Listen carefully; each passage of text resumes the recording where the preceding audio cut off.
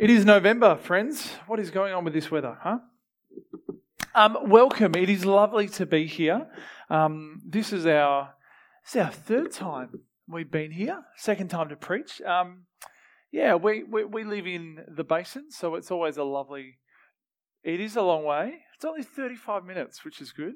But it's really lovely to be praying for you ahead of time, to be meditating and thinking about what God would bring today. So thank you for letting me preach here again. It's lovely.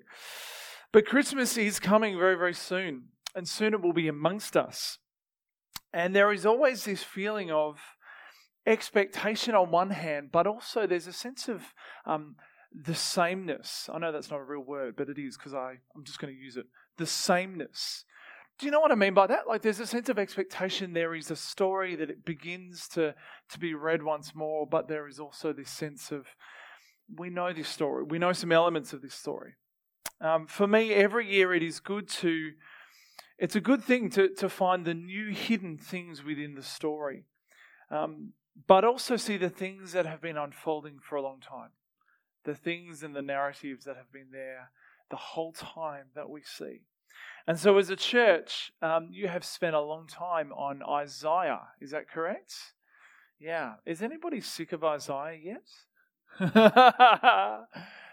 It is a very good book because, as was said before, the prophet proclaims the Messiah that is to come. It is a very beautiful book, and it is helpful because in knowing the beginning helps us to understand and comprehend the end. When we begin to understand, it's always helpful to begin from a place that informs us of what is to come, because we end up at a place where we know the destination. And so today I'm going to lead us through what expectation means in the time of Jesus. What did that look like at the time of Jesus' birth? And what were the conflicting narratives at play? And how does this story still speak to us in new and refreshing ways? And so I'm going to pray, and then I believe Israel's going to come up and he's going to read for us. Let's pray, shall we? Father, Son, and Spirit, we are really grateful to be here today. We are the body of Christ. We gather together in your name. We do not gather for accident. We do not gather because it is mundane, but we gather together as communion reminds us. We remember the incarnation. We remember you, Jesus, and we love you. We are grateful for your word. And so we gather because we are the body of Christ. We carry on this story. So Father, as we move into this season of Advent, may we see again a new image, a new perspective, a new angle on what you are saying to us. In your name, thanks. Good morning, all. How are we? Thank you. Our reading this morning is taken from John 1, from the story. In the beginning was the Word, and the Word was with God, and the Word was God. He was with God in the beginning. Through him all things were made. Without him nothing was made that has been made. In him was life, and that life was light of all mankind. The light shines in the darkness, and the darkness has not overcome it. He was the true light that gives light to everyone coming into the world. He was the world, and though the world was made through him, the world did not recognize him. Yet to all who did receive him, to those who believed in his name, he gave the right to become children of God. Children born not of natural descent, nor of human decision or a husband's will, but born of God. The Word became flesh and made his dwelling among us. Let us leave his holy words here, and let the Lord bless us for reading his holy words. Amen. The light is coming, and it is coming from amongst us. The light was there in the beginning before all things began. The light made all things begin. And this burst of light that created life was the combination of rhythmical, free-flowing Trinity that chose to make life in their image.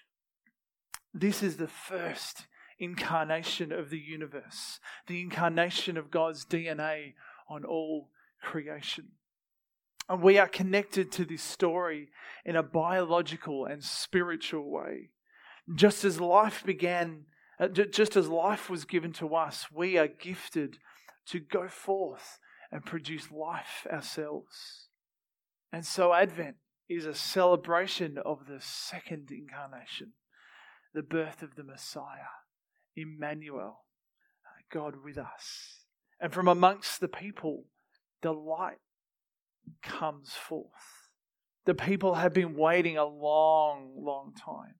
Generation after generation have been expectantly waiting for God to enter His Son into the world and save them and set them free. However, this incarnation would not come in the way that they expected or anticipated. For the people of Judea and Israel, from the time of Abraham all the way to Jesus, they had lived a troubled and difficult story. If they weren't in slavery, then they were in power. And if they weren't in power, then they were fighting for the lives with enemies at their gates. And if they weren't doing this, then they were under corrupt leaders. And then this, of course, would lead to them being in slavery again. And so there was this pendulum moving in their story between power and slavery. And so it is only right that all their prophetic visions and stories about the Messiah translate to a messianic king like David that would lead them and lead the people to a physical and self-governing freedom. And through this lens, the Messiah is from wealth and he's from power and royalty. You know, there is a physical prowess about him. He's quick-tempered. He's like a warrior. He's a man that stands above all else. Someone who would finally kick the Romans out of occupation. And yet, this is not God's plan. It is no mistake that God doesn't bring the Messiah from a place of highness. Rather, He brings intentionally the Messiah from a place of lowness. And contrary to the gender stereotypes of heroism and power of their time, it is the strength, this is beautiful, it is the strength of women, both young and old, who are the extraordinary main characters in the beginning of this story. It is the people who have almost no voice in their society that God chooses to use. The Christmas story is almost doesn't make sense. And yet it is captivating and beautiful and transformative.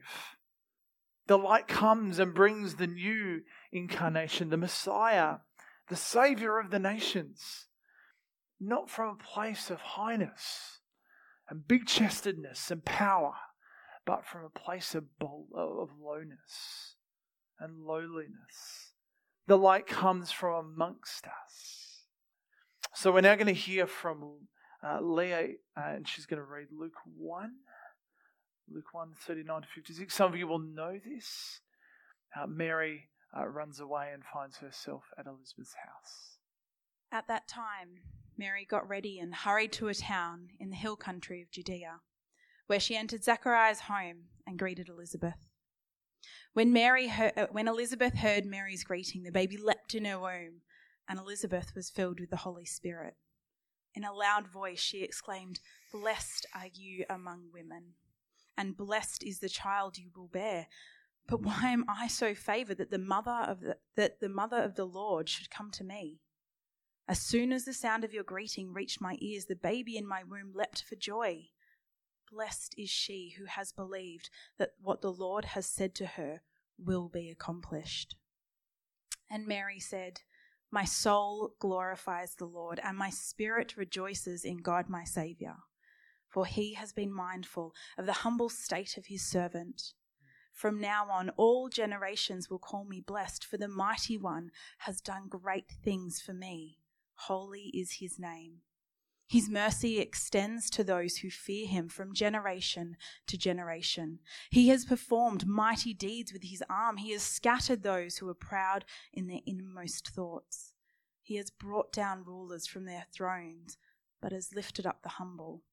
He has filled the hungry with good things, but has sent the rich away empty. He has helped his servant Israel, remembering to be merciful to Abraham and his descendants forever, even as he said to our fathers." Mary stayed with Elizabeth for about 3 months and then returned home.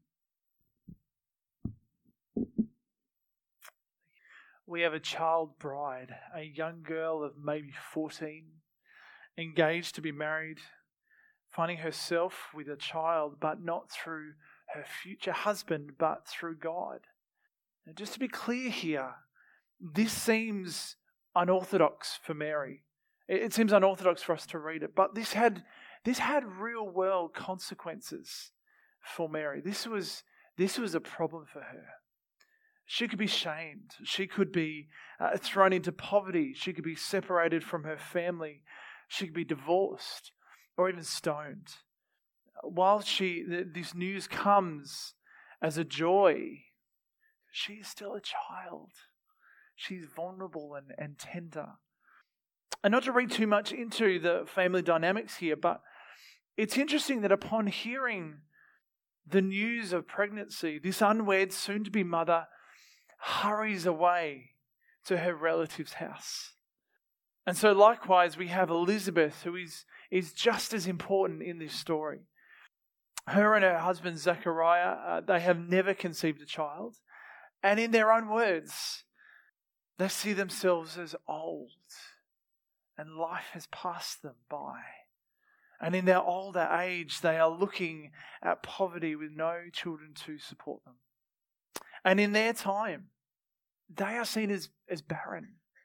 They are seen as unfavored by God. This is really important to see this in the story. They are not seen as blessed. And while respected in the community, as I'm sure they were indeed shamed. And yet God comes to these old people who life has passed by, and he tells them of new life. It is miraculous, new life that is forming in Elizabeth. And this will be no ordinary child. This child will announce the Messiah. He will call the people to action. He will make ready the path for the Messiah to come. And so please let us hear this fully and deeply. God begins the incarnation with an old couple who were shamed from their society and felt like their time had come and gone. God begins there. The light begins in that story.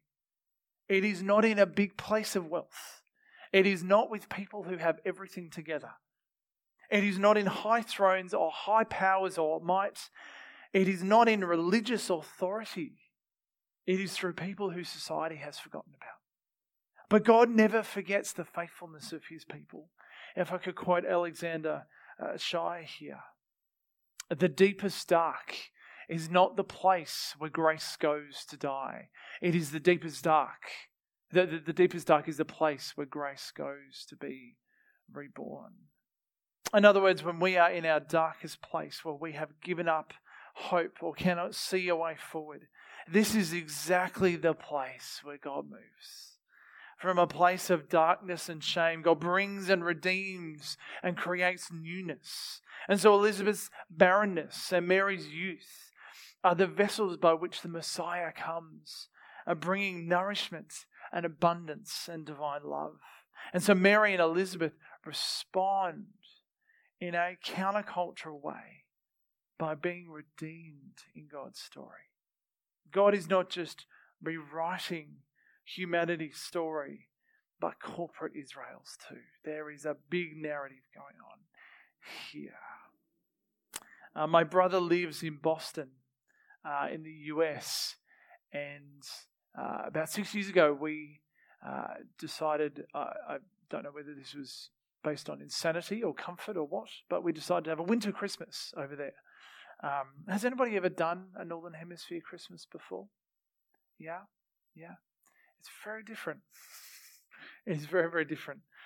So this is us. Please note how rugged up we are. I'm sure it's about -10 or something there.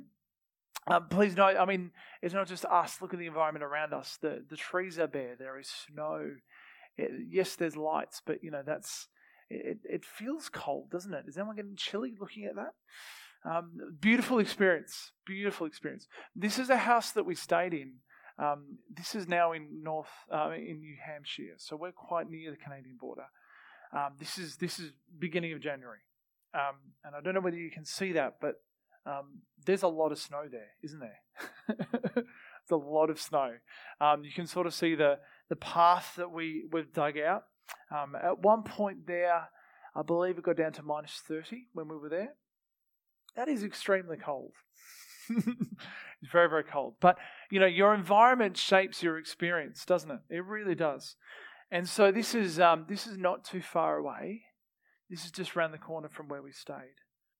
And the only words I can use to describe this is just pure silence. Silence like no other. It's almost a scene from Narnia. I'm almost expecting Mr. Tumnus to walk around from amongst the trees. But it is so beautiful in its stillness. And for the first 400, 500 years, the Christmas story was not an event on our calendar. We had Easter, and that was really it. And when the early missionaries went beyond the Mediterranean world and over the Alps, they spread out to Western Europe. They met with the Celtic people who were in Western Europe, and their way of life was based around. It was very different. It was based around the winter and the summer solstice. Yeah, it was very, very different. And they had this strong belief in this partnering nature of people and land and universe. There was a sense of connection there. It wasn't a disconnection. And when winter would come and the ground, I imagine this, the ground became cold and dark. And the sun would begin to drop. Everything became still. There was a darkness and a rest, but it was not an easy rest because the sun was getting lower each day. And 3 nights after the winter solstice, they would have this banquet, and the whole town would participate in this. And this would be about welcoming and praying for the sun to rise again, because this was the date the sun once more would change. This was the midwinter. And so early missionaries saw this and they said, I know what this means. I know what this means. You're praying for the S-U-N to rise, and we are talking about the S-O-N to rise. We are talking about the sun being rebirthed again, as their language was. And so from this mystical understanding of the creation around them comes the Christmas message from amongst them. And early in the year, from the depths of winter and stillness and darkness, comes new life. From a place of darkness where there is no sun, but the sun comes forward. There is newness. There is light. And so when the Gregorian calendar, which is the calendar we now have, was put together, they did something interesting with this. Christmas Day was 3 days after the winter solstice. And so on Christmas Day, in the depths of the winter, Christmas Day was the first day the sun would start to rise again. The very first day. The day that represented the rising of God's Son was the rising of the sun. There was darkness, and on the third day the sun would rise again. Again we are renewed. Again our world springs from expectations into life. And so the concept of Christmas came about as a celebration from darkness into lightness. And so at the birth of Jesus, this redeeming story becomes a crucial point. Firstly, Mary and Joseph have nowhere to give birth but a stable. Now, this is interesting because they had arrived in Joseph's hometown because of the census, as I'm sure we all know well. So why is it that there are no relatives for them to stay in? Moving aside the not just the religious laws around cleanliness and who's allowed to be around during childbirth, as well as the practicalities of childbirth itself, this is a really difficult place. This is their reality. There is a sense of darkness here. There is a sense of isolation here. And there were no midwives to assist in the birth of Jesus. Quite simply, it was beyond anything resembling a messianic birth. And yet at this birth, there is no record of family being present. And it is not lost on me that families show their loyalties by their feet. And this could say more than is written, perhaps. But for God, He was not done with this story. He was not finished with this story. And so He invites shepherds to come in and be part of this story. He invites them in from the fields to celebrate this birth. And this is very symbolic because shepherds in their time, they were some of the lowliest in society. They were the ones who did the job that no one else wanted to do because they were forced to do it. They could not participate in everyday life. There was no temple participation. These guys were rough creatures, living out their sentence of social exile. They were not invited into this place. But the angels, they come and they welcome them and they sing Gloria, Gloria in the heavens. And so these men are invited into this newness that has begun.